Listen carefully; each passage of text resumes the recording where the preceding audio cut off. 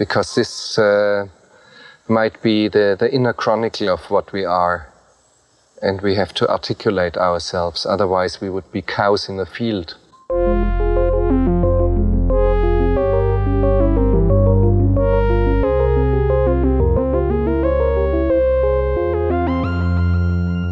Welcome to Cows in the Field. This is a show in which we discuss philosophical themes in popular films. My name is Justin. And I'm Laura.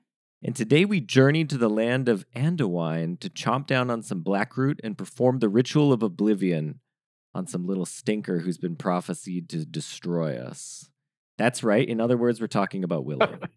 Elora Danan has chosen you to be her guardian. Me?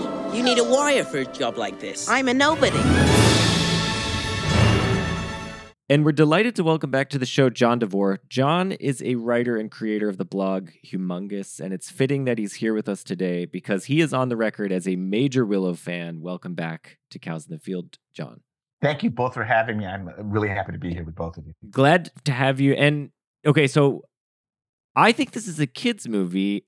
Laura said maybe, and John, you said no. Wait, why is this not a kid's movie? Well, look, if it is a kid's movie, it is a kid's movie of a different generation. Within the first 5 or so minutes, Elora Danan, the magical baby who's going to save this Middle Earth rip-off land from the evil queen, her mother is murdered off screen. A kindly midwife kidnaps her Moses style. She's mauled to death by dogs. Yeah, that is rough. Death dogs. In between that, the evil villain, Queen Bavmorda, is angry that the baby has been kidnapped because she intends to ritually sacrifice it. So that's an intense first 5 minutes for kids. Just to set the that is true. Set the table. That's there. A good point. Poor midwife. The midwife. We are with the midwife through the opening credits. Yeah. She has selflessly rescued a baby. Yeah. Right? She's a hero. Nope. Ripped apart by death dogs. Death dogs. They are super scary. But if you really think about it, John, how much of that is scary? The death dogs are scary. But it's like there's charming music playing. You got the James Horner scored singing. And there's a fantastic James Horner score. Great score. Yeah. Well, my first movie viewing experience, like going to the theaters experience, was Beauty and the Beast. And I made it 6 minutes in, I would say. Just the intro, which is animated and kind of done like a stained glass style. Yeah. I don't know. I think they were just like, there's going to be a beast and he's going to have a claw. And maybe they showed me part of the claw and I was like, I'm out. Like we had to like walk out of the theater.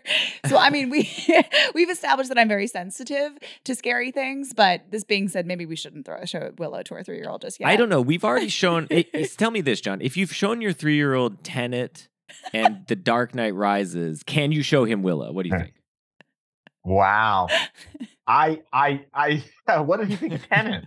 He loves it. Oh, Tenet used to be his favorite movie. He would request specific scenes. Yeah, but Justin, you say that like it's still like that was just because he had never seen a children's movie, and then as soon as he figured out there are children's movies made for children, he's like, "Fuck Tenet." Like, no, it's true, but now he's all about Dory he and looked at you and he went, Father, Christopher Nolan will never be Stanley Kubrick, no matter how hard he tries. Yeah, it was like Christopher Nolan will never be John Lasseter, I guess, because that's his favorite director. Loves John Lasseter. Look, I can talk to you for days about Christopher Nolan. But let's just turn this into a sneaky. Let's hijack this talking about Tenet. I tried to rewatch it the other day, and I was like, "What a garbage movie!" Wait, what? No, why would you say that, John? You know, this is sacrilegious. The only thing I liked about Tenet was how halfway through Christopher Nolan was like, I'm going to write gibberish dialogue. Yeah. And it doesn't matter. It's so great. Yeah. It doesn't matter. So I did love the boldness of like how it almost is it's almost an abstract movie. Because at a certain point, he's like, this movie is about feelings and aesthetics and how's the time travel work? Who gives a fuck? I don't care. Bullets back into entropy, back and forth. It looks cool. It feels cool. What more could Right. you That's want? the only defense of it. But back to Willow. I accept that defense, but I would also add there's another defense, which is that it all makes perfect sense. That's my second defense. Yeah, okay. If you want to hear All Justin right, sure. diagram that shit, please go to that other podcast episode. We do have a Tenet Okay, podcast we do. episode. What is the you understand philosophy, obviously. Yeah, So what's the difference between a defense and a rationalization? They're the same. They're the same thing. One of those. Oh, are they? Yeah, it's the same thing. It's the same thing. So here's the thing. Tenet is not even in need of defense. So I'm not even going to waste any more breath. Oh my God, you're like now you're on Fox News, just keeping it cool. I accept that it is a beloved movie by Film Bros. Oh. Ooh. Oh.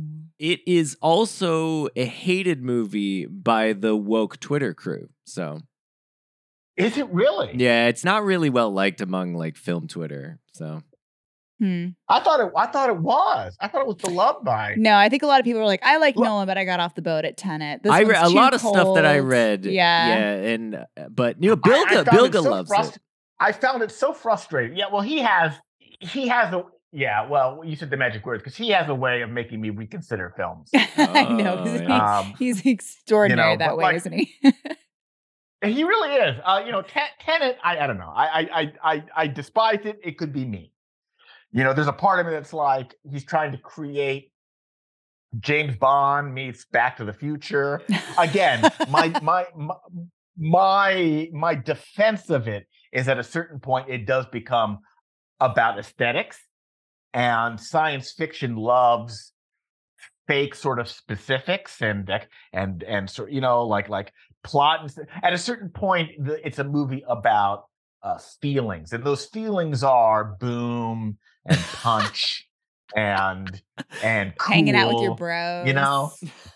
But it's that's my defense. But that's not a defense, John. That's a dismissal.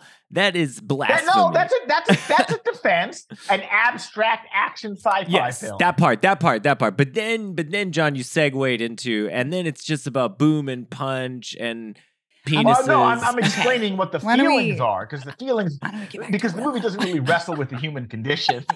I mean, the feelings are boom and punch. I see. And I like those feelings. Those are good feelings. But sure, yeah. I will let it slide because we love you so much, and that because we gotta get to Willow. Let it slide. I'm gonna let it slide, John.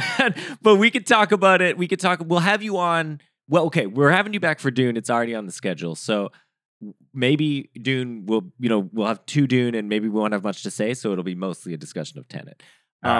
But sorry for the tangent. No, don't be sorry. Tangent is perfectly fine. Although Laura's wagging her finger at us. No, I'm just saying I will fall asleep in 2 hours. So let's talk about Willow. Okay, we're gonna talk about Willow. But real quick, I just want to Willow's not necessarily a kids movie, and Laura, Tenet is a kids movie in y'all's household. It is for sure. Ill-advised. Okay. I would not tell other sure. parents to do that. So okay, but John, I want to start.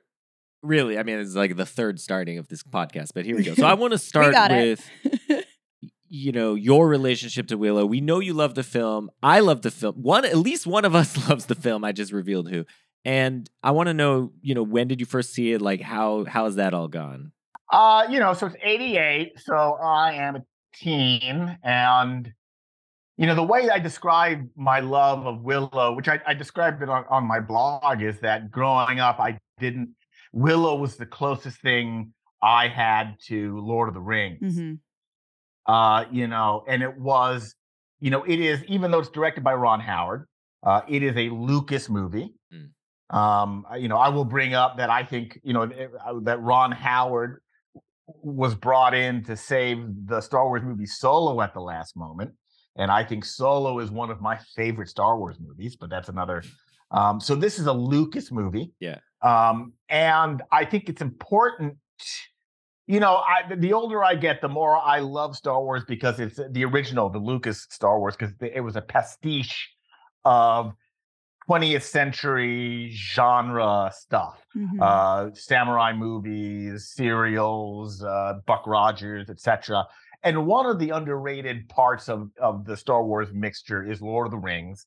And, Tolkien, the core of Lord of the Rings is about chosen family. It's about a group of friends who will sacrifice for each other, fighting evil. A very post-World War I sort of like it was a real friend. It's about friendship, and the core of Star Wars is also about that. So I loved Willow for I think the same reason Lucas wanted to make it, and is that he loved he loved Lord of the Rings. I think obviously it's throughout the movie. I love Sword and Sorcery. The 80s were produced some very strange Sword and Sorcery, and Willow was the most family friendly and mainstream. In the 80s there was Dragon Slayer, which I loved. It was dark. I loved Conan the Barbarian, which is an adult movie. And, Ronnie Howard, who created Conan, is credited with creating Sword and Sorcery. There's Excalibur, but Willow, Willow introduced me to sort of hobbity Sword and Sorcery. And then, and from there I went back and watched things like Excalibur. And Did you also play Dungeons and Dragons at this time? I never did. My mom is a wonderful woman who would let me read and was very open-minded, but she had one cultural moment of weakness as a Catholic when she fell for the satanic panic of the 80s. And I was like, I want to do Dungeons and Dragons. And she was like, it'll lead you to Satan. No. Yeah. So I never did that. Yeah, that's too bad. I think you would have. Have you gone back or done any of it since? No, I have not. I have toyed with writing about it, but like the people I know that love it, it's an itch from childhood. Yeah, that makes sense. Yeah. I just didn't do it, But look, I was a theater kid, so no, I think you would have loved it. I think you would have loved it. I mean, it's basically like sword and sorcery improv, so I think you had a good time. But Laura had never seen this movie before. No. It was a movie for me growing up that was very important to me, and I think I had the same experience, John. I think you did capture something semi-universal about a lot of young people around between our two ages, or maybe even a little younger than me, who they're coming to this not having Lord of the Rings in the background. For sure, I saw this way before I knew what Lord of the Rings was, and I might have seen this coming off of Star Wars. It's possible. I didn't see it in theaters, but yeah, it's very possible that I had seen the first Star Wars movies, and my dad was like, "Oh, this is kind of adjacent because it has a bunch of the Star Wars people involved in it." And I remember loving it, and I think it was around the time I was getting into D&D, so it was like the perfect blend of. And one thing I love about this movie is it literalizes the magic in a really cool way that is actually closer to how it is in D&D. That's very different from Lord of the Rings, where magic is this sort of diffuse thing that it doesn't result in concrete behavior in the same way as you don't say like spells. You don't really see spells in the same way, but here there's people are turning each other into ice and morphing things. That's really cool, and I was really into that shit. So this was an important movie for me growing up, I think, and it was cool to revisit because I don't think I had seen it since I had seen it as a kid. So like it was just because this is not if you want to talk about movies that are cool to be into when you're in college, this is not one of them. I mean, maybe in an ironic sense, but not in the like first order sense. Yeah. Fully earnestly. This movie is so earnest. I looked up just by the way. You like it? Yeah, what'd you think? It was, there's a lot to love about it. It was not my particular cup of tea, but I sort of had to like reflect on that because I was thinking about what my sort of fantasy movie was that I liked, or fairy tale movie that I liked. I mean, obviously well, not obviously, but I was a Disney kid, so I loved the princess movies, which is like something to be interrogated as well. But I love Princess Bride, which I guess I thought it would be later, just in the 90s. It's 87, so it's right around the same time right as before Willow. This, yeah. But it's so much more jokier and winkier and like kind of it's like not. We keep cutting away to Fred Savage being like, ew, kissing's gross. It feels like it's not taking the subject matter as seriously as Willow is. And it kind of makes me feel like a little stinker that I liked Princess Bride, but wouldn't necessarily be into this movie. I mean, I love Princess Bride. I do too. You know, for different reasons though. Like growing up, I thought it was the funniest. Yep. I find Princess Bride to be a wonderful a movie about. It's a wonderful love movie about platonic love, friend love, love, familial love, romantic love. I just think it's a delightful comedy. Willow is high adventure, right? Yes. It's Yes. and it's funny. I think I went and saw it in the movie theater. I think I went and saw it because of the pull of George Lucas. The other thing you mentioned, John, is it's about adoptive families. I think that's a really cool insight. And part of the reason for that is that in Lord of the Rings, there are a number of characters who are absolutely pure of heart. So I'm thinking here of like Aragorn, Gandalf, like these are the pure of heart beings that sort of guide and anchor the story. There are a couple characters like that in this film, like the Spirit Fairy, but all of the principal characters, I think, are all people who are not transcendent in that way. They're just sort of reluctant heroes. They actually don't want to go on the quest. They just get pulled into it, and they sort of change their perspective, like in the case of Sorsha. I think that's really cool, actually. Like, nobody is like, I was raised from birth to do this quest, and now I'm going to do my thing, like Aragorn. It's just a bunch of people wanting to do other things. Mm-hmm. They just can't turn away from what's right. Yeah. Yeah. That's a good point. Yeah, and I mean, Willow, he seems really pure of heart, but even in the very beginning, he's very resistant to even taking on the baby because he knows it's just gonna be trouble, and he just wants to put his head down and farm. Well, because multiple times. Yes. I mean, he tries to worm his way. He tries to worm his way out of caring for Elora Danan. Let's go through it, actually, because I was thinking we could talk through the movie a little bit, and in fact, actually, the first, I don't know what it was, maybe 30 minutes of the movie is them trying to avoid the actual quest, and him continually giving up the baby, and then so I mean the movie starts as you mentioned, John, with horror. With absolute horror. Do not show your children. And with biblical Old Testament shit. Yes, exactly. Firstborns are getting murdered. Yeah. We got dogs, death dogs. The death dogs didn't stand out to me as a kid, but they really stood out to me this time. I'm kind of a big Death Dog fan now. I'll have to, because there's a conversation to be had here about the effects. I think for 88, there were some cutting edge effects in here. I think there was the first instance of CGI morphing. That's in Willow. So cool. Which was like the first time that it had been. So there are some pretty good effects in there. The fact that they forced some poor greyhounds to wear Death Dog outfits made me sad every time I saw them, because I was like, let me tell you, my dog hates her sweater. And I was kind of like, there's a part that was like, was the ASPCA on this set? Because that was pretty intense costume. Yeah. And I hope they got some treats. So it was very hard for me to suspend my disbelief. I saw dogs wearing sweaters and hating them. So it was very difficult. That effect. Okay, I agree, and you have a bigger heart than me, John, because that didn't even cross my mind that it would be a problem for the dogs. I just thought they looked. You were like they raised death dogs. Yeah, I mean, no, I was in, and the effect I think looks really good when they don't show the death dog very much, but when they do, a lot of times they're running full speed, and you see, because they just put a mask on the dog, the mask looks good. So it looks like a and they're running, creature. Justin, because someone off screen is dangling a hot dog. Yes, exactly.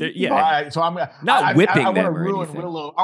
I want to ruin Willow for you. This is like, did you just now realize those are dogs in suits? Like when I realized that they're not real monkeys in Wizard of Oz. Yeah, that was a dark day for Laura when I was like 22 years old. Those are not real monkeys. And Laura was like, what? So anyway, no, I knew they were not death dogs. You should have let her believe, man. I know. What kind of asshole was I? She's a senior in college. This is my Polar Express, you asshole.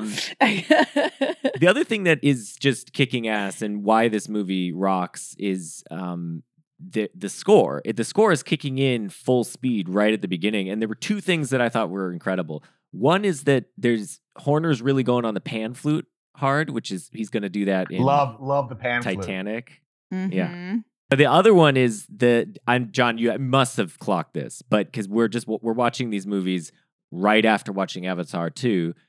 Da-da-da, da-da-da. That's the Avatar, that's the song, that's the theme when shit goes down in Avatar. And he's using it again and again in Willow. So as soon as that kicked in, it's got to be James Horner. I had to check, but yeah.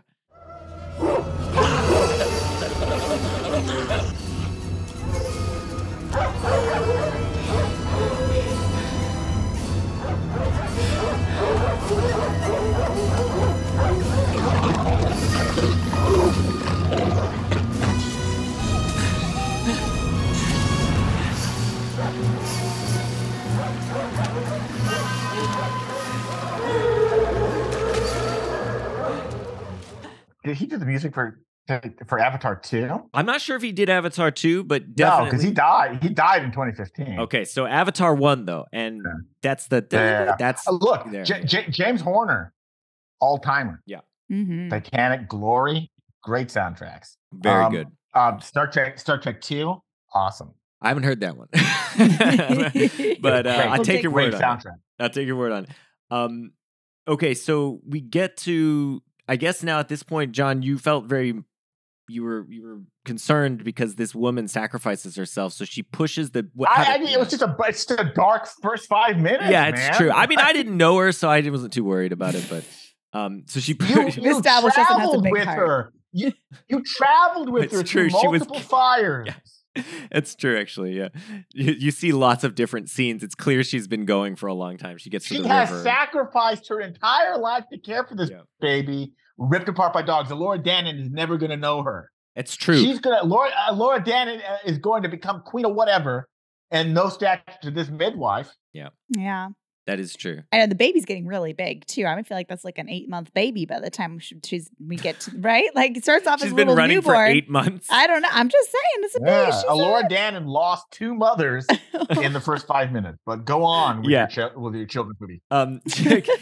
But then we get to the Nelwyns, and I feel like now it's very childlike again. And the first thing that struck me about this is obviously I knew Warwick Davis was a little person, but I for some reason had forgotten that they cast all little people to play the Nelwyns. And so when you get to see their village for the first time and the children and everything, it's kind of really special and magical. Like forget like the representation thing, which is also really important and cool, but like it feels more mystical than in Lord of the Rings, where they're using forced perspective, and it's clear that, that Elijah Wood is not a little hobbits person. Hobbits are not little people.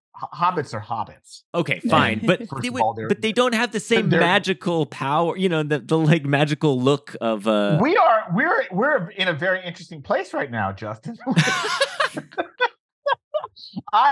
While I was watching the magical village. Of actual real people. I wondered if that was one of the last times Hollywood ever collected a group of little people to play a non-human race and to sort of like make a collective statement that these people are different and are like, because on one hand, the village scene and the family scene was very dignified. This is not the Munchkins. Yeah. Oh, yes. Yeah. But it also kind of is. I see. So I thought it was really interesting. And of course, Billy Barty, the famous Munchkin himself, one of the most famous vaudeville little person performers of all time, who plays the main sorcerer in the beginning, who's also in Masters of the Universe. He connects to that history. Yeah. So it's very dignified. The village scenes are nice, but it made me wonder if that was one of the last times Hollywood exploited little people like that. Yeah, I see what you mean. Like it sort of others them and so on. But here's I think what's interesting though is that in the universe of Willow, there are no humans. So there's no neutral. I mean, insofar as the Daikini. Well, there are Daikinis. Daikini or whatever are the most like the average film goer who's going to see Willow, they might say identify them as neutral. Justin. Yeah, but they're not human, right? They're Daikini, whatever the hell that is. And then everyone I else. thought Daikini was like Middle Earth for humans. Oh, okay, maybe. Fine. Well, I mean, again, I agree in the sense that the average film goer will identify themselves because they are roughly the same height as the Daikini. They'll be like, okay, well, that's the human. But we're in a fantasy world here. This is like, so I think like, and of course we're gonna hire. I mean, I don't know. We're gonna hire people that looked different to differentiate them, and these are mystical races. And it doesn't. If it was like they were portrayed as like, idiot savants or something. I would be more I don't concerned. think it was I don't think it was offensive. Yeah. I'm just saying. I was a curiosity. Yeah. And I wondered if Hollywood has ever done that again. Yeah. Probably not. Yeah. But yeah, I think like if they were like acting like brownies, like silly, then that would be, that would be closer to Munchkin Land, right? Or singing and dancing. But they're just doing, they're just doing people things. They're just farming. They're, for all intents and purposes, they're just smaller in stature, but the exact same as the Daikinis, as far as we can tell. I think Warwick Willow's family is very credible. Yeah. I think he has chemistry with his children. Yeah. You know that Willow and his wife have sex on the reg. Uh-huh. You can feel it in their scenes. I think that they were all dignified with the exception of Burglecut. But we got to talk Burglecut. Look, I made one note when I rewatched this the other day, and the note is, "God damn it, me gosh," because I'm like, we can get to it, but like, I'm just thinking now about how everyone abandons the quest, and when Migosh abandons it, I'm like, I thought you were the Samwise Gamgee. Yeah, I know he's got no Samwise. I know he doesn't. Well, in a weird way, there was a moment actually where I thought Matt Mardigan plays the Samwise because he picks him up to carry him because Willow's like he's lagging, he's injured or whatever, and he can't make it while they're being dragged. I guess they're captured. And but he's like too much of like a Han Solo. I know, no, to be a Samwise. But, I mean, it's we can get to Matt Mardigan because like that's No, of course he's not the Samwise, but that's he's filling in the Samwise role in that point. But yeah, let's talk about Burglecut because look, kudos to that actor. I mean, my note was Burglecut for the win. Dude has to get vomited and shit on. That's like his main thing is just to get shit on basically and be the butt of jokes. And dude's taking it like a champ. I feel like he's leaning in. I'm sorry, he is a predatory. He's like a predatory lender. Victim of a predatory loan. Yeah, he's a predatory lender. Yeah. Like imagine if Visa would just show up at your house and insult you. Yeah. That's what Burglecut he walks around the village to the people who he loans money to and like harasses them and then laughs. So like fuck that guy, the Justin. Character of Burglecut sucks balls. The actor who played him, top notch. I think he's great. And I like his haircut too. I think he is a good, he's really, again, leaning into he might have been going a little bald, but he went all the way and just shaved it all the way back, which I think that's a bold move. Anyway, I think it's cool. But the character of Burglecut, I agree, not the best. Not nice. Not very nice. Not nice. Although in the end, he seems to be, he seems like he's on Willow's side in the end. He came around. He was just a little more skeptical than the others, I think. He's a predatory lender, Justin. So I've heard. He's a piece of shit. He's forced to go on the march. He's the first to bail. And then at the end, he jumps on the fucking bandwagon and the universe says no and shits in his face. Yes, that's a good read. Yeah, that is a good read. It's a good read, Justin, because it's what happened. One of the so I guess I'm the only Burglecut defender, which is fine. I'll stand That's alone. really weird. I'll stand alone on this one.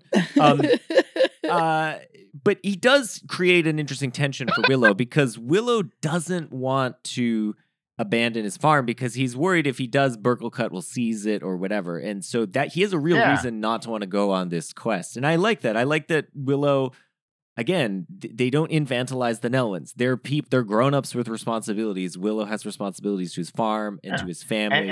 And he decides to sacrifice. And he decides told, I mean, out of love. Well, he's also told by the fairy lady that his people will ultimately be in danger too, because of that Morta. I guess but initially, right? The initial thing when he goes to the elder and the guy throws down the bones. The bones tell me nothing. Bones tell me nothing. You love her. Yeah, he asked him if he loves her, and I think that's really really nice. Or do you have any love in your heart for her? Which is both a very leading question, because how can you say no to that? But also the way he responds is perfect. I mean, Migosh did, and Volkan did, and a lot of people said no to Dan. Do you have any love for this child?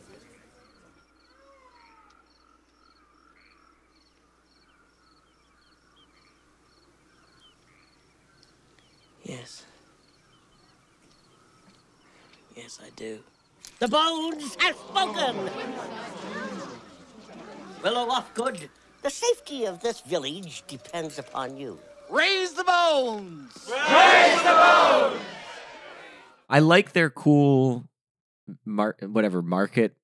farmers market, I guess they're running at the Nelwyn village, and there's performers. He's busking. Was there like a Mayfair pole? It seems like almost like a celebration. Well, it is a celebration because it's the day where they see if there's going to be an apprentice. Right. I think it's like an event. Yeah. I don't know that there's like that much hubbub every day, but maybe.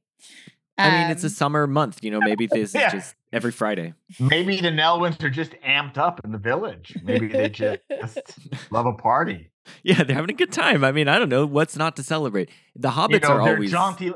Justin, they're jaunty little people. You said it, John, not me. They're Nelwyns to me. They're magical. Yes. Well, as we're going to find out, at least one of them is magical. Questionably magical. And but unfortunately, Willow can't become the apprentice because he doesn't get the finger question right. And Laura had some observations on that, which what? Well, you were concerned that it was unfair because the first person obviously the fourth person to go is the biggest advantage. Yeah, because you're eliminating fingers. But we learned that the secret is to actually guess your own finger. So the first guy actually has the most chances because the other guys haven't guessed yet. Are we going to get into a probability discussion? I mean, do you agree, John? If in fact the correct answer is point to your own finger. Do I agree that the finger test was flawed? Yes. Yes, I did. But who had an advantage, John? And also, frankly, and also the solution, pretty stupid. Yeah. Well, that sorcerer, I don't know. Justin pointed out he's got like Mel Brooks energy. But he does have acorns that turn people into stone. Yeah, so dude's got powers. He can also turn rocks into birds and stuff. So, I mean, I don't know. I loved it. That would be the character I would want to play in Willow Dungeons and Dragons. I'd want to be the crazy like sorcerer guy. Yeah. I mean, I think when we get to favorite character, I think, obviously we'll talk about Rule, but I mean, maybe sorcerer. I don't even know his name.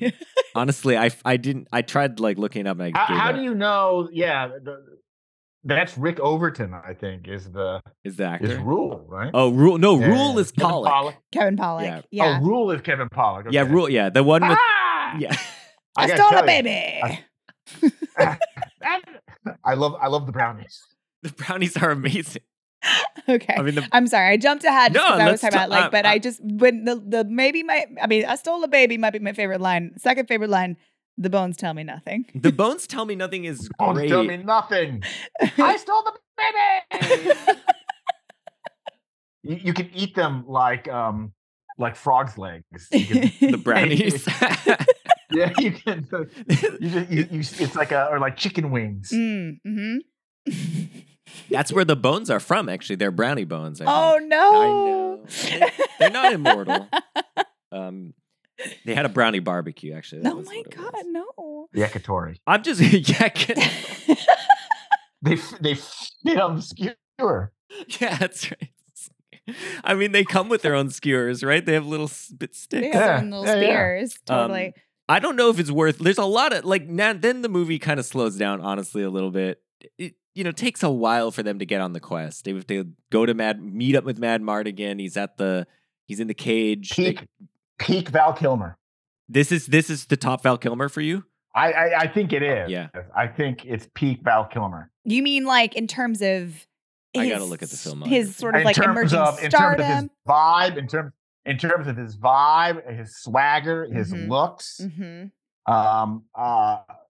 And he's such a strange actor, right? Like, he becomes famous for one gonzo comedy, Top Secret, the airplane movie, and then a horny sort of college comedy action, Real Genius. And then he begins to segue into leading man action star, and Willow helps with that. Mm-hmm. I think he's a great action star in this. I think he's got great swagger. I think, Laura, you're the one that used he has Han Solo all over. Yep. But he's a real star in this movie. And he's such a strange actor because he has an intelligence. I don't know if action stars always have that specific kind of intelligence. He's a wise ass. He's a motor mouth. I love him. I love Matt Mardigan. I loved him as a kid. I love him. That way! Oh, no! That's the way I'm going. All right. You can follow me as far as the lake. But that's it. You're not going south, are you? No. Just as far as the lake. Good. Mumbo, Jumbo, I am hungry. Go get me some eggs or something. We are not afraid of you. Now! His moves are really cool. The one thing I really took note from was like they give each of the fighting people like a different style. Like the Skullface guy's got one style, but Madmartigan has more of a flowery spinning. He's always throwing stuff around and spinning and moving around like in a circle. It's great. It looks really cool. I like and that one moment when he slips in the snow. Yes, perfect. It's great. Yeah. It has everything. And also, and Ron Howard is like, I need him without his shirt. Yeah. Oh, yeah. Yeah. He's going to need to have a pirate earring, really long hair, and no shirt. Yeah. That's what we're going to need from Val Kilmer. And then we get a couple of really good Ron Howard action scenes. I think Ron Howard is a really underrated action director. But the horse and wagon scene is fucking great. And the snow sliding scene on the shield is really good for in that it's a practical stunt effect. Yeah. Had Last Crusade come out yet? Because the wagon one reminds me of the Last Crusade. No, Last Crusade is 89. 89. So 1 year after. And while the Last Crusade one is, I think, superior, I mean, Spielberg always knows how to up the stakes. Like they're on like some cliffhang, I think, in Last Crusade. So it's even more chaotic, but it's got a kind of similar vibe to it. I think the wheel breaking is really cool. I like that that as a kind of a generative device. It's really neat to see the one wheel breaks and then the other wheels. Those wheels are like disintegrating. Yeah. They're not just like breaking a little bit. I mean, these are some poorly made wheels. I was concerned. It's great. I think I just like that Willow's response to this whole thing is like, "You are driving too fast with a baby." Yeah. He's always Willow's a little bit of a stick in the mud. Well, he knows that he's a good daddy. He's the only person who's had any experience with kids, I think, in the entire crew. So he knows you can't jostle them that much. You can't, ride a chariot that fast with a baby. You can't feed them black root, and they do need to be changed. That's true. Yeah, you see. But you also can't change a baby while you're being pursued by Bavmorda's evil forces. That's true. Those they do throw a little bit of a chain in the what I don't know what I'm saying. What? Anyway, they mess up your. They make it hard to change a baby. Is that what I was just agreeing with John. So there's one other character we have to introduce, which is the character of Sorsha, who is the love interest for Madmartigan and the daughter of Queen Bavmorda. What was interesting on this rewatch was I couldn't remember when she betrays her. And when I was watching it, I thought, oh, she had already betrayed her. And the whole time she was going to like help them. But that's not the case. It just she turns her moment, her like Anakin Skywalker moment is where, you know, where Qua Darth Vader looks at Luke being electrocuted and changes, and there's the music cue and everything, and he switches from dark to light. Her moment there is when she's watching Mad Mardigan kill a two-headed dragon thing. She's just like, there's these great cutscenes to her just like Being looking like- longingly she's at like, him. hubba. I mean, Yeah. he's hot. He's hot. But it's like, it's not this whole thing about maybe it's not cool to like kill a baby or exile her soul into the netherworld or whatever. yeah, Like yeah. she was always knew that was the plan. That wasn't like a surprise to her. She was Yeah. like, cool. Get the baby, give it to my mom, exile the soul. Great. Wait, look how hot this guy is. I mean, like, and no- then you know, she's like, I'm never gonna have to change some underestimate things up. the transformative powers of random quality dick. Yeah. And that's what happened. He's a bad boy. That's what happened. Yeah, he's a bad boy. He He was like, he got her. He was like, what the? And transformed. I also, I love that's precisely what happened. And Yeah. that's, okay. However, Willow does pass the Bechdel test because Sorsha and Bavmorda talk about a baby. Aha. A lady baby. Ha Yeah. Yeah. ha. There we go. It's a We did technicality. it. It's a technicality, but it's legit. Yes. Yeah. Wow. Good pull. Yeah. I wasn't thinking in those terms, but that is good. Well, Yeah. But at the same time, Sorsha, it does change because she's like, wow. Yeah, look at that. I Look feel at like his I don't sword. know exactly what I feel like he's doing like a high kick. He's like, hiya, because you know how he's fighting Yeah. in like a really a flamboyant and probably not very strategic manner. Yeah. Very practical. I feel like his leg was above his head, and she was just like, he's very flexible. This is interesting for me.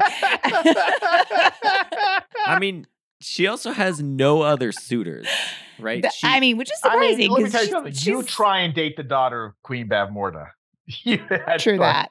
She's got the like samurai helmet I on. know. You're like, I'm not fucking with Part that. of me thought that maybe Bavmorda was kind of trying to hook her up with Skullface, Kale, because Kale, yeah, because it felt like that was the kind of pairing Bavmorda had in mind. So maybe she was just like, I see my out. I got Val Kilmer. Screw this Skullface guy. I also kind of like the will they won't thee, because I guess you gotta in a romance have like I despise you, no I love you thing. I mean, but that's the only way George Lucas knows how to write a But like romance. with I'm not a huge fan of the Han Solo Leia thing, because I feel like he's just like they bicker and neg, and then he kind of force kisses her, and it feels blech sometimes. In those It does movies. feel black. But this one I like. But there's the magical powder thing is funny. Like their will they won't they is like half because they're completely out of control and then like when the next day when he's like, you were all over Sorsha, he's like, what? She kicked me in the face. I hate her, I think. I like that's his response. He's just like, I don't even know what I feel. Yeah, I had not even connected. That's right. Sorsha is a Princess Leia variant. Although, I want to give Lucas a lot of credit for Leia. Oh, she rules. I think that Star Wars is overstated for sometimes the wrong reasons. I do think it's a work of pastiche. But Leia was something I don't think in the pop culture we had seen. And just that image of her with that rifle shooting the stormtroopers is something that I'm not certain had been seen. There's a lot of problems with the princess and all that sort of stuff, but Sorsha is also a badass. She's just got a bad mom. Yeah, she never needs rescuing. Right? Mm-mm. So in Star Wars, there still is that trope of we got to rescue the princess, although that's just the first movie. But I think in this case, Sorsha never needs any rescuing. She chooses to defect and help because she falls in love with Mad Mardigan. But that's cool. I mean, she's agency. That moment though, when they go to Leia in her cell and she's sort of like, what took so long? Yeah, she dresses him down. You're the ones. Like I just in the context of the late 70s, Leia, Carrie Fisher's performance too broke open a kind of, it's been done better and it can always be done better, but. And I think when I say that the Han Solo Leia stuff made me feel bad, that's more on the Han Solo end of it than the Leia end of it. But I think like there's a sweetness to this character. I mean, he's sort of we want to see him as a scoundrel. We see him as a scoundrel. We show because he's like fooling around with some villager who has a husband or whatever. But he comes off as more dumb. And like, so he's not like there's not a lot of malice behind his actions. It feels like he's just sort of like wandering into stuff. Yeah, he's just the guy who sleeps with the wife of the town psycho. Like that's yeah, that's not a good choice, but he doesn't know better. But yeah, no, I like Ron Howard was like, we're gonna need him topless, and we're gonna need to put some boobies on him at some point too. Yeah. I mean, it's what you did in the 80s, so it's fine. I mean, they had two jokes in this movie, and that was one of them. So the other ones were the poop and vomit jokes on Burgle. Don't touch my fake boobies. Yeah, that's for But I can't. I mean, George Lucas he's not like the funniest. I mean, he didn't probably write the actual jokes, but the story might not have left that much room for humor. I'm fine with the boobies. I'm not having any issue with him. Yeah, I'm just saying that's where they got it in there, and that's fine. He's not trying to represent any trans stereotype. There's not a lot of funny in Star Wars movies. No. Yeah, they're just. I mean, the funny stuff in Star Wars is all like sight gags and things. Yeah, R2-D2 and C-3PO have a funny rapport, much like the brownies. Actually, I forgot about everything the brownies do is hilarious. So let's talk about the brownies, okay? So what's the other one named? One is named Rule, who's played by Kevin Pollak. And the other one is called Rule's friend. Yeah. Sorry, to Rule's friend. I don't know. Hold on. Let me see if I can find it. You didn't write this down in our document, Justin? Nah, I didn't write it down. John, do you know the other name of the brownie? We're going to find out. This is the kind of stuff you have to go to the Wikipedia, the what is it called? Willow Wiki. That's how I got all my info. And while you guys are looking up his name, I'll just read you the entry on. Is it Frangian? Rule. Frangian? Yeah, Frangian. Does that seem right? Frangian. Okay, Frangian. The picture on IMDb is of a current day Frangian, so I had to double check that, but I think that's right. I mean, so top 5 Rule things. One of them is, I mean, number one's got to be maybe the voice, but number 2, then quick on the follow is rat that hat. He wears a rat head, hat, or rat skull as a hat, and he has like a taxidermied rat skin, and he has rat dreams. Yeah, and he has rat dreams. And at the end, when he takes his hat off. And he's completely bald under there, and his friend doesn't know that. And his friend is surprised. Frangian is surprised to see this guy's got no hair under his rat hat. Is it Frangian or Rule who says, "I stole a baby"? It's got to be Rule. No, it's Rule. It's Rule. Okay. I don't want. And then he later confirms it was while Matt Mardigan was taking a pee-pee.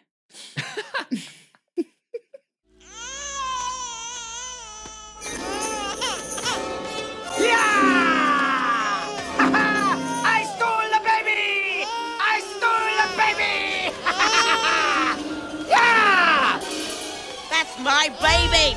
Stop! Wait! Come back! Left, you stupid bird! Left!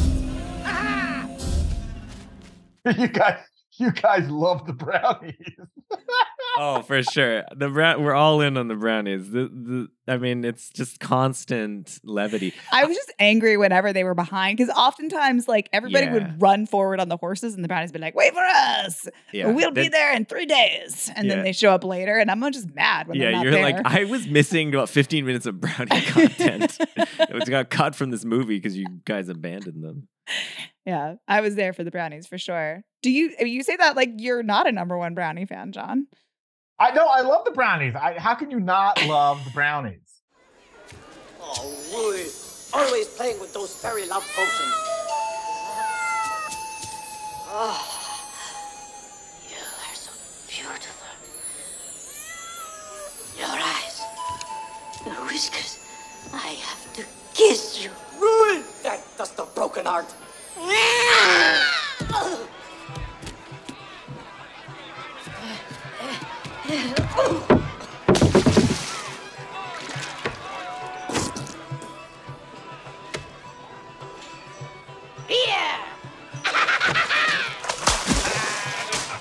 I mean, it's also just one of these things with their doing elementary.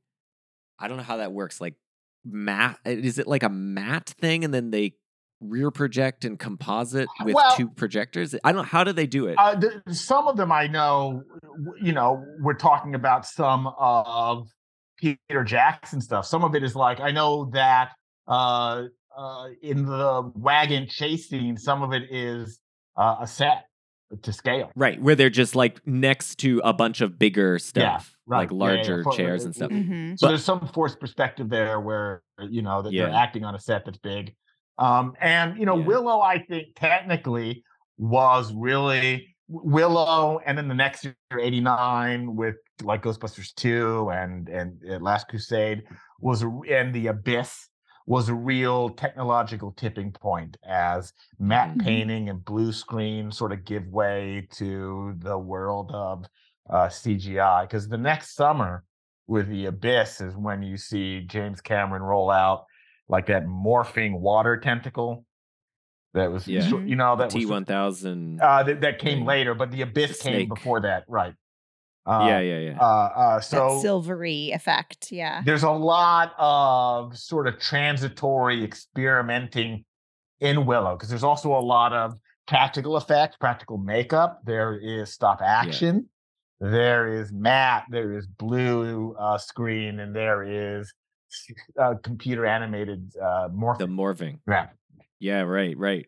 I think the only thing that looks a little funky is the Eborsisk, the two-headed dragon. But I think that's I think that's bad design. I see. You just don't like the look of it. I was thinking the stop motion. No, I like stop motion. I just think it's terribly designed. And I also I didn't get it too, because that's a scene I remember as a kid. Because like the troll becomes a meatball with tentacles, and they kick the meatball into the water, and then this fucking two-headed wrong thing. It was kind of upsetting as a kid because it wasn't. I mean, it was really fun. It's really weird. It's that whole sequence. Well, here's a question about the Eborsisk. I mean, I agree. We don't know its origin. We don't know. I think it must have something to do with the Willow turned the troll into an Eborsisk, like a youth. I guess and it just grew really quickly. But question about the Eborsisk itself is, like, is it immobile? And if so, it's actually kind of, it's just basically taking hits. Because their guys shoot, like, it's got all these arrows stuck in it. Yeah. And what can it do? It's just kind of sitting there trying to defend its land or whatever. It's like, I just got born. It led a short, brutal life where it was born, attacked, and then one of it was skewered with a sword, and it led a and then its head exploded? Yes. Yeah.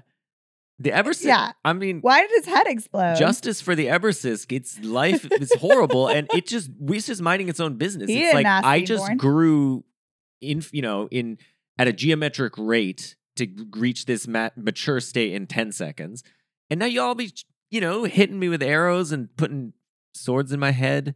That's just not cool. It was breathing fire at people, though. So. Well, of course. I mean, they were attacking it. He almost hit the baby. This is one of my favorite lines, actually, in this scene. Skullface Kale, Pauline Kael, apparently named after Pauline Kael, says, "Destroy the beast, find the baby." And I love that line, because that guy with the skull face always gets me. He's just riding around in the background of scenes, killing people. It reminds me of a Highlander too, because the Kurgan at one point I think has a skull face as well, which is a cool vibe. Laura's shaking her head. She's like, "Oh, the who? The Kurgan?" I didn't. Mr. Krabs. We'll have to. Mr. Krabs. Maybe we should rewatch it again, because I did not like that. Yes, we should rewatch it again. I did not like that movie, but whenever you had me watch it in like 2014 or whatever. But then to raise our kid again, we had a playlist for him of like mostly 80s rock and including the Queen Highlander soundtrack. And man, by the end of that, we listened to that like every day for a good period of time. And I was, being like, there can only be one by the end of I very much want to revisit Highlander because it is a movie that is A+ in terms of concept. It doesn't always deliver on execution. The movie for me grinds at a halt when Sean Connery is like, my name's Martinez or whatever, like his standard. It's like, He's like, Spain. I'm Spanish. But I love the opening and I love the aesthetics of a sword fight in modern garb for, and then a beheading. And I love there's a wonderful primalness to that. I have something to say. It's better to burn out than to fade away.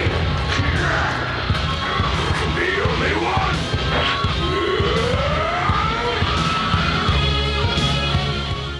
Sorry. It fucking rules. And Kale also rules. I mean, Kale's one of my favorite parts of this movie. Skullface, you're one of your favorite things. Well, the other thing about Skullface that kind of rocks is that so Bavmorda is pissed that they're taking so long to find the baby. At some point, there's various times they cut back to Bavmorda and she's yelling at people. And she slaps Skullface across the face. Just whacks him. He's not wearing the skull. And he looks at her he gives her the dagger eyes. He's like you could, and I was watching it again and I thought, that kind of rules. Like, I like that she's basically just pissing off everyone around her because she thinks she's so powerful.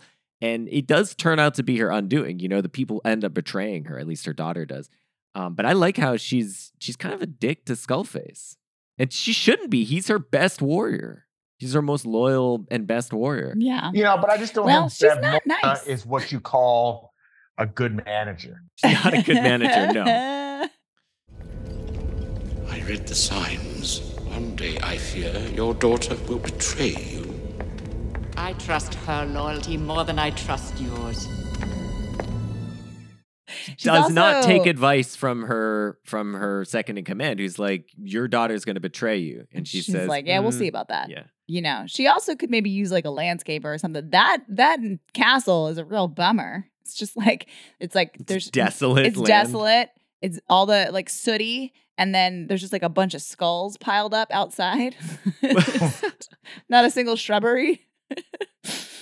I think what was going on there, though, is because a lot of times they will cut down the forest around the castle so that you can't get snuck up on, and also so that they can't chop down trees and things to use as battering rams. I see. So it's kind of like a scorched earth situation. You kind of you actually do it yourself to make it more safe. Wow, somebody wants a castle.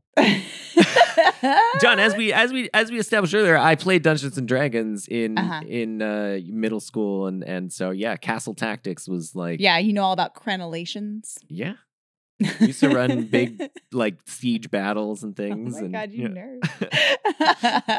That's interesting. Yeah, I usually think of castles as being somewhat pretty, except for like when you got like a Saruman situation. But there's a reason for that because he burned in all the trees to make more orcs or whatever. Yeah. So. Okay. Thank you for that lesson on medieval defense. I regret telling you because if you ever inherit a castle, now you'll know how to defeat my armies. So yeah, I'll probably just put trees and flowers in there anyway, and then I'll get beat. We're talking about the battle that happens at Tir Asleen. Yeah. Okay, just so people who are listening have any sense who are continuing despite their better sense. If they are in fact still listening. Yes, exactly. If anyone is still listening, battle? We're at Pig Battle? No, we're at Tir Asleen is the battle that of the castle where they go to find the king and queen to raise the child, but it turns out to be totally abandoned. It's frozen person with the castle. frozen people. Exactly. I can't remember any of the names of these places. Yeah, they say them like I us. should know what's up, and I don't. So frozen person castle? Yes, frozen person castle. I will say that the fake names in Willow aren't Lucas's best work. Yeah. Nelwyn, Daikini, none of the names. Mad Mardigan is the only one that Mardigan rocks. Mad Mardigan, but none of them are quite like Tatooine. Yeah, Daikini, honestly, that's a rough one because it sounds like bikini. Yeah, it sounds like okay. I take it back. I take it back. I love the insult peck. Oh yeah, that's a good. It is. It is a It's good. a good like slur. made up slur. Yeah. In fact, we should be cool on Twitter, Justin, and start to try and just use Peck. In our political tweets. Like Yes, that's right. this tweet sucks, Peck. Yeah, having like a one syllable, just like it's got like the same sort Yeah, of it's thrust as powerful. like cuck, Yeah, it's true. Yeah, it actually Mhm. yeah, it has that same vibe. Yeah, and then people will start to reclaim it though, and then they'll be like, Peck 2024, and so So don't make it's it always ironic. dangerous. Yeah, I guess. Yeah, exactly. Yeah. Yeah, so mhm. it only lasts for a short period of time. Usually on Twitter, it's like 32 hours, and then it's done.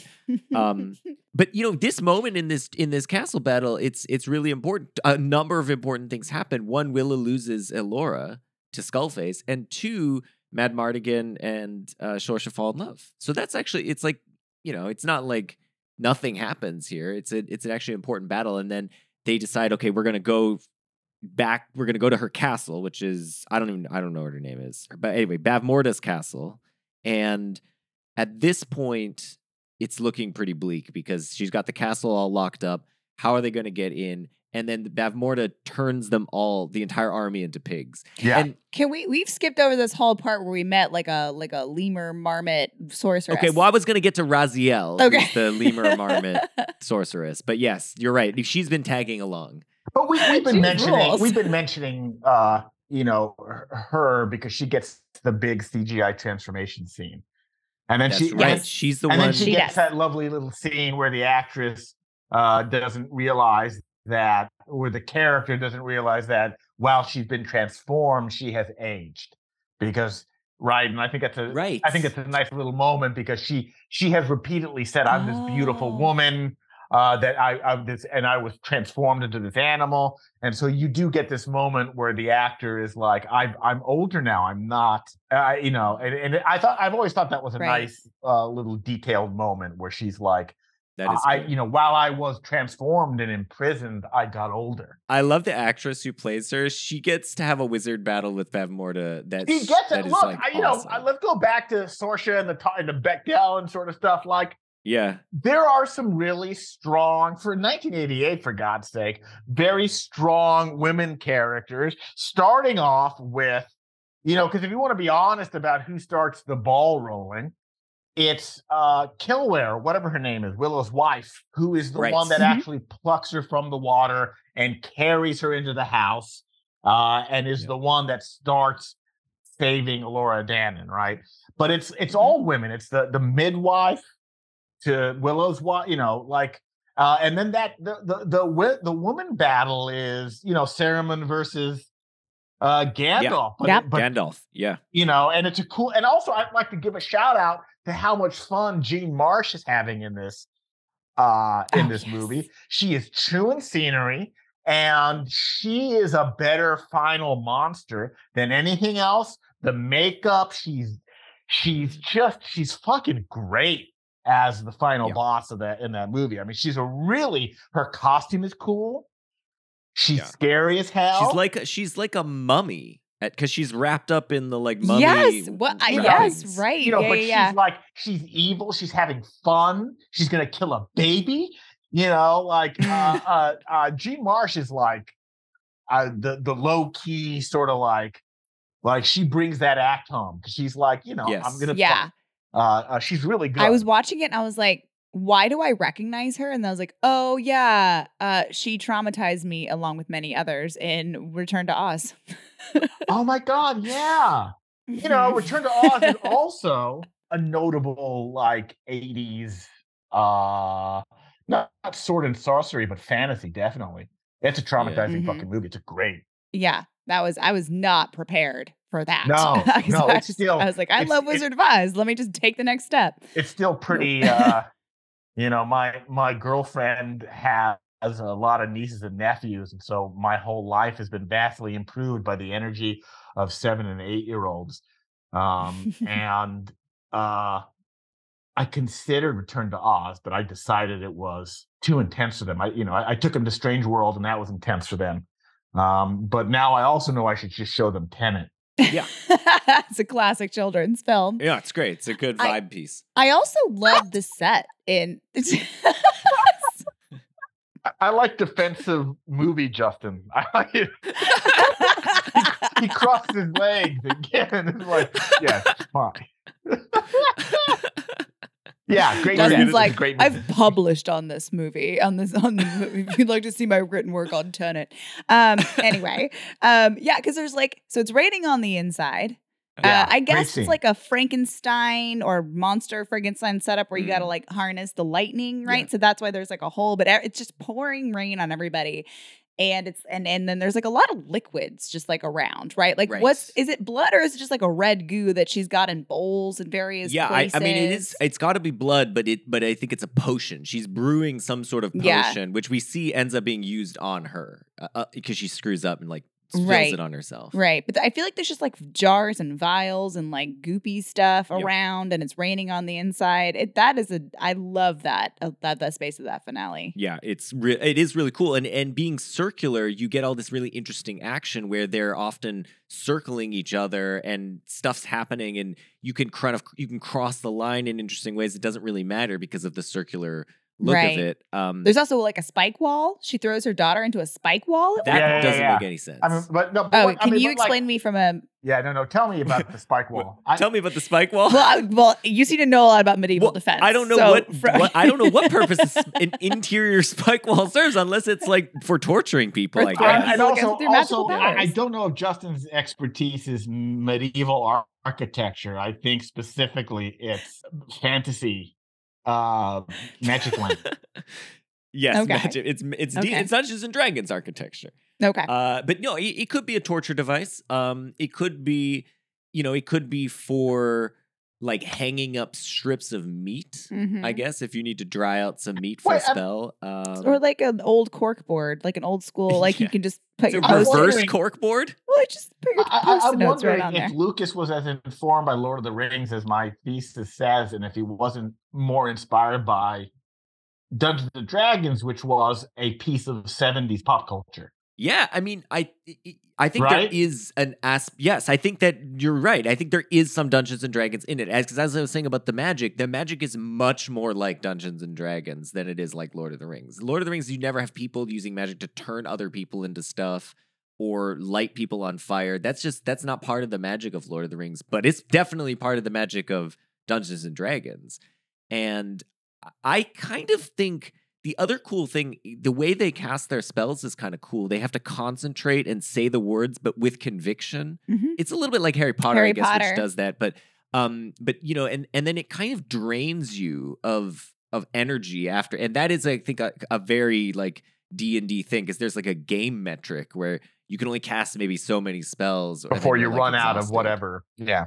But anyway, I think you're right. I think there is that. It's definitely a part of it, and I think that's also what I like as a kid locked into. I just thought, I was like, yes, this is my world. This is my D&D. I'm so familiar with this, and the trope of the adventure of so many Dungeons and Dragons adventures just begin with like you're at a bar and then something happens and now you're whisked off on this adventure, and so. This really has that vibe of just like something intrudes on your life and now you're a hero. I want to mention one other thing before the very final thing, which is like as the wizards are battling, an errant magical spell shoots off of the wand and turns one of the urns alive. Yeah. And then great. it chases Willow around the room. It's so cool. And that's a stop motion one that works for me. So I like that. Yeah. No, absolutely. And they were also like, Willow needs something to fight in this scene, but it has to be small. I think it's like a manageable task and for him. But he gets the final. He ultimately defeats. To fight an enchanted urn, motherfucker took on a 2-headed dragon, Justin. I mean, he did take on. It was the trolls that he was mostly fighting, but I mean, it would right, be 'cause funny to watch any one of us fight an enchanted urn. yeah. I don't Yeah, know if I I don't think know the if I could do it. He actually defeats it by tripping it and flipping it over, and it can't right itself, and then he pushes out the window. It was very cool. I like it. But then he confronting Bavmorda, who is sort of momentarily stunned Raziel. She's sort of gotten the upper hand. He throws the acorn, and that's just pure acting on Jean Marsh's part. She catches it, worries that she's actually turning into stone and then defeats it. It's really cool. It has a cool little CG effect or something. It's a cool on her. CGI effect, and it's a really cool moment to show her power. Yeah. And her threat, right? That's again why Jean Marsh is great, because she is, of all the forces that we've met in this movie, she is the most formidable opponent. Yeah, I think she just is like, is that all you got? Basically. I know, but there's a moment where it looks like it could. Yeah, she's a little then, concerned. Yeah, which is she great. gets it back. Yep. Because then you're thinking, how is he going to defeat her? That's it. He doesn't have any more power. Anton's acorn. That's right. Anton's acorn. And also you forgot Anton's disappearing pig technique. So that's the one. And he pulls it off. And I think it's cool too, because that doesn't really do anything. It just pisses her off. And she ends up tripping over her vial and then killing herself, basically. It is a movie with great performances, some great special effects and costumes, and a really weak world. I think the world building of the Daikini and the Nell, I didn't feel, as I rewatched it, Star Wars is such an incredible work of world building. And there's just something in Willow that I just don't like the world. I just doesn't. And again, and that's one reason I think I haven't really watched the series on Disney. I love Willow for what it is, but I'm not really interested in more adventures in that world. It's no Middle Earth, frankly, But I would totally want to spend more time with those characters. I take your point about the world, but yeah, the characters are great. I think the actors are great. I really think that Ron Howard is an underrated director. He has such a wide variety of films, from comedies to action to historical stuff. I think he's a really underrated Hollywood director. And, I think the action in Willow is fantastic. Let's end with this then. So Ron Howard, you're high on Ron Howard, John. And I think he is underrated. Yeah, that's fine. I think he's quite good too. I think I like him more than you, Laura, for sure. But so you've come out strong for Solo, and you've said in print that it's the third best Star Wars film. Yes, I love it. Is it your favorite Ron Howard film, or do you have one that tops it? Let's do some Ron Howard. I love his comedies. I love Splash. I love Parenthood. I love, he does an early 90s firefighter action film called Backdraft. Backdraft is awesome. That is hilariously fantastic. He had another great movie in the 90s called The Paper. But he's such a weird director. His best movie, I think, is Apollo 13. Because it's the mix of all the things that he's good at, including technical special effects. It is an unapologetic white cishet male salute movie. I think it looks great. I love the cheesiness of it. But he's a guy that can direct. I mean, he directed. Okay, here's an example. He's such a hack director. But I have, over the past few years, revisited How the Grinch Stole Christmas with Jim Carrey. And it is such an insane fucking movie. And it's so good in its own way.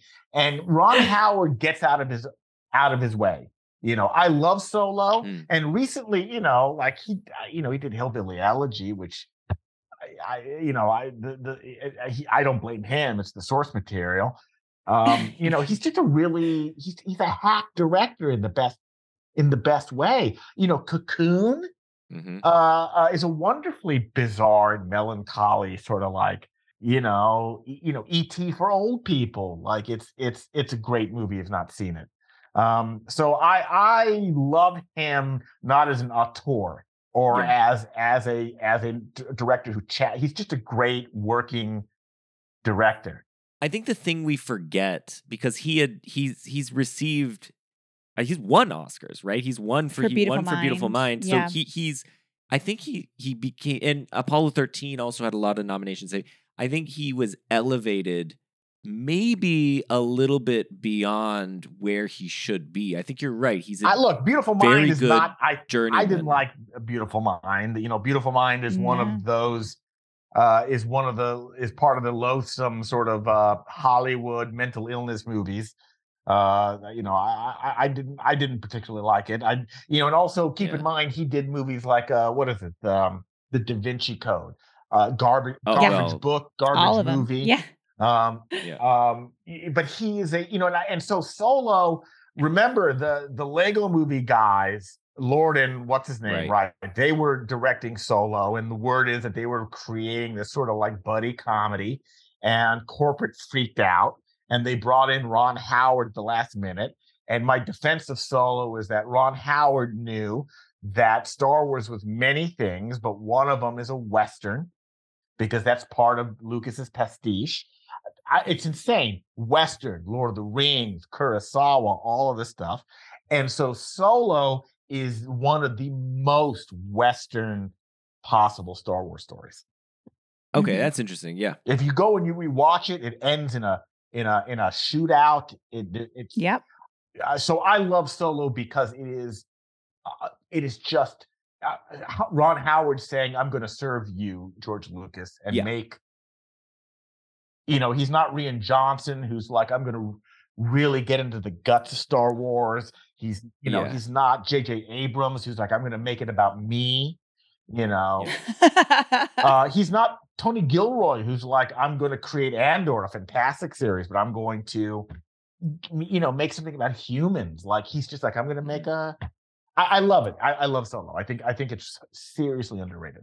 I think you're right about Ron Howard. I think he's a very good director for hire, and if you need someone for a gig, you really can't go wrong with Ron Howard. Yeah. I want to just put out one movie that you didn't mention, John, but I'm actually curious if you've seen it, because it just came out this year, which is 13 Lives. I didn't, and I had little interest in it until I saw that Howard was going to direct it, and then it just gets lost in the torrent. Like, I have a list of shit. If you recommend it's it, really good. I will recommend it right here, right now. It's a very solid movie. It's a solid Ron Howard movie, and it features two fantastic performances. I mean, a lot of fantastic performances, but in particular, Viggo Mortensen and Colin Farrell are incredible. Oh, I didn't know Colin Farrell was in it.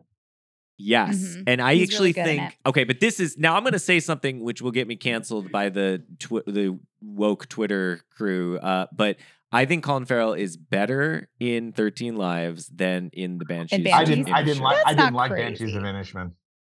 Yeah. Well, so he's also being Colin Farrell in Banshees. Yes. He's like doing his like Colin Farrell persona. He's so interesting in 13 Lives. I love Colin Farrell, and I love any Hollywood beautiful person that readjusts and repivots their career to better fit. Like I'm a big fan. And also I will bring up my primary defense of Colin Farrell is that of all celebrity sex tapes,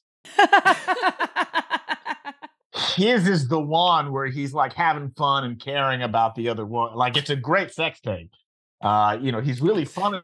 You're taking notes for how to treat a woman right. Yeah, wow, that's a really like period thing. Nobody has like a celebrity sex tape anymore. Yeah. It's sort of like they have like sects that get hacked. Yeah, like a dick pic will come out, but it's not like a whole video. Nobody. Well, Colin Farrell's.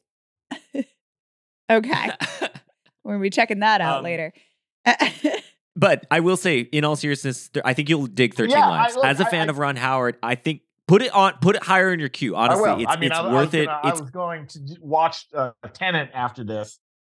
Well, it's a good doubleheader with Tenet, honestly. And then I was going to watch Armageddon Time. That's what's next on my. Oh, okay, yeah. So I have not seen Armageddon Time, but I've heard good things. That's on our list. But I enjoyed rewatching. I enjoyed rewatching Willow, and I was surprised. I'm always surprised at how many parts hold up. Yes. And I think all of the action parts hold up surprisingly well.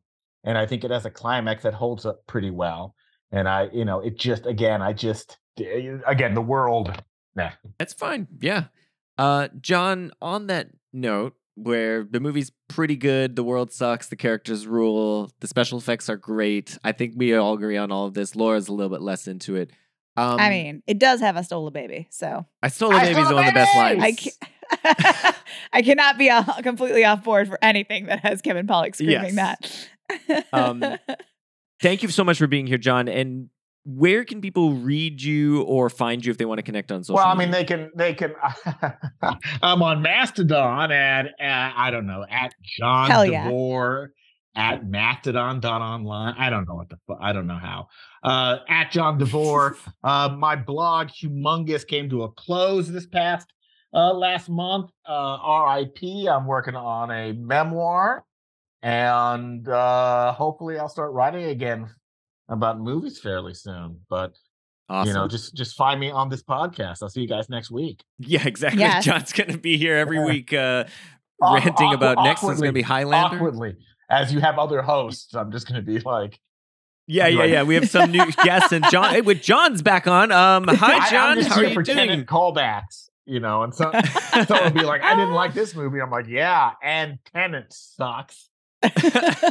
No, you cannot bring this up again, or Justin's gonna lose his mind.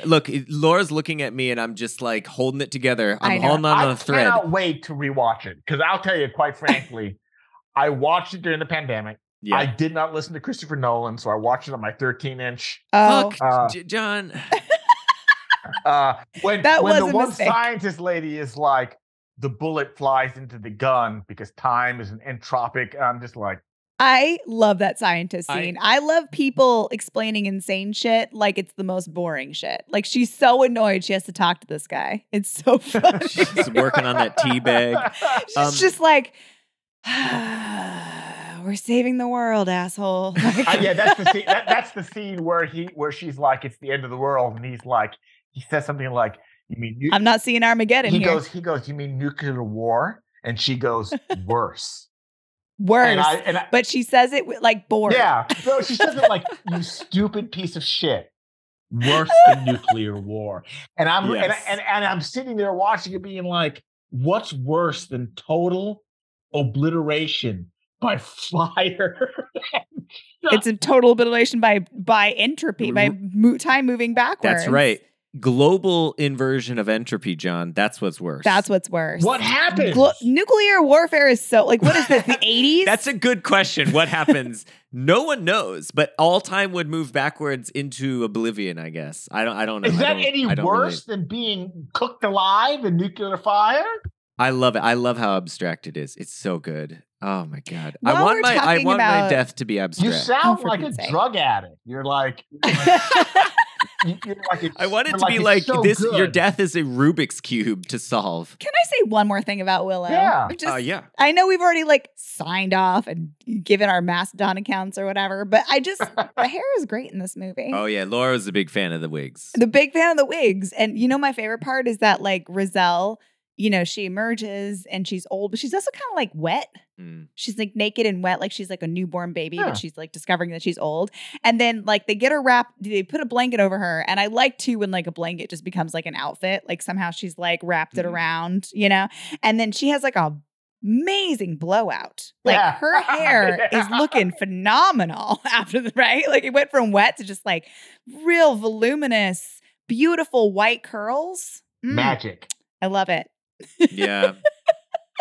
Could use a little magic on this mane too these days. I know. Looking a little shaggy. I'm just what shampoo is she using? It's incredible. Maybe if you've just been like a marmot for many years, it's just You've really got all good the for oils. your hair. Yeah. Yeah. I need to figure out what kind of animal that was. I can't think of a better topic and a better couple of people to spend a Friday night with.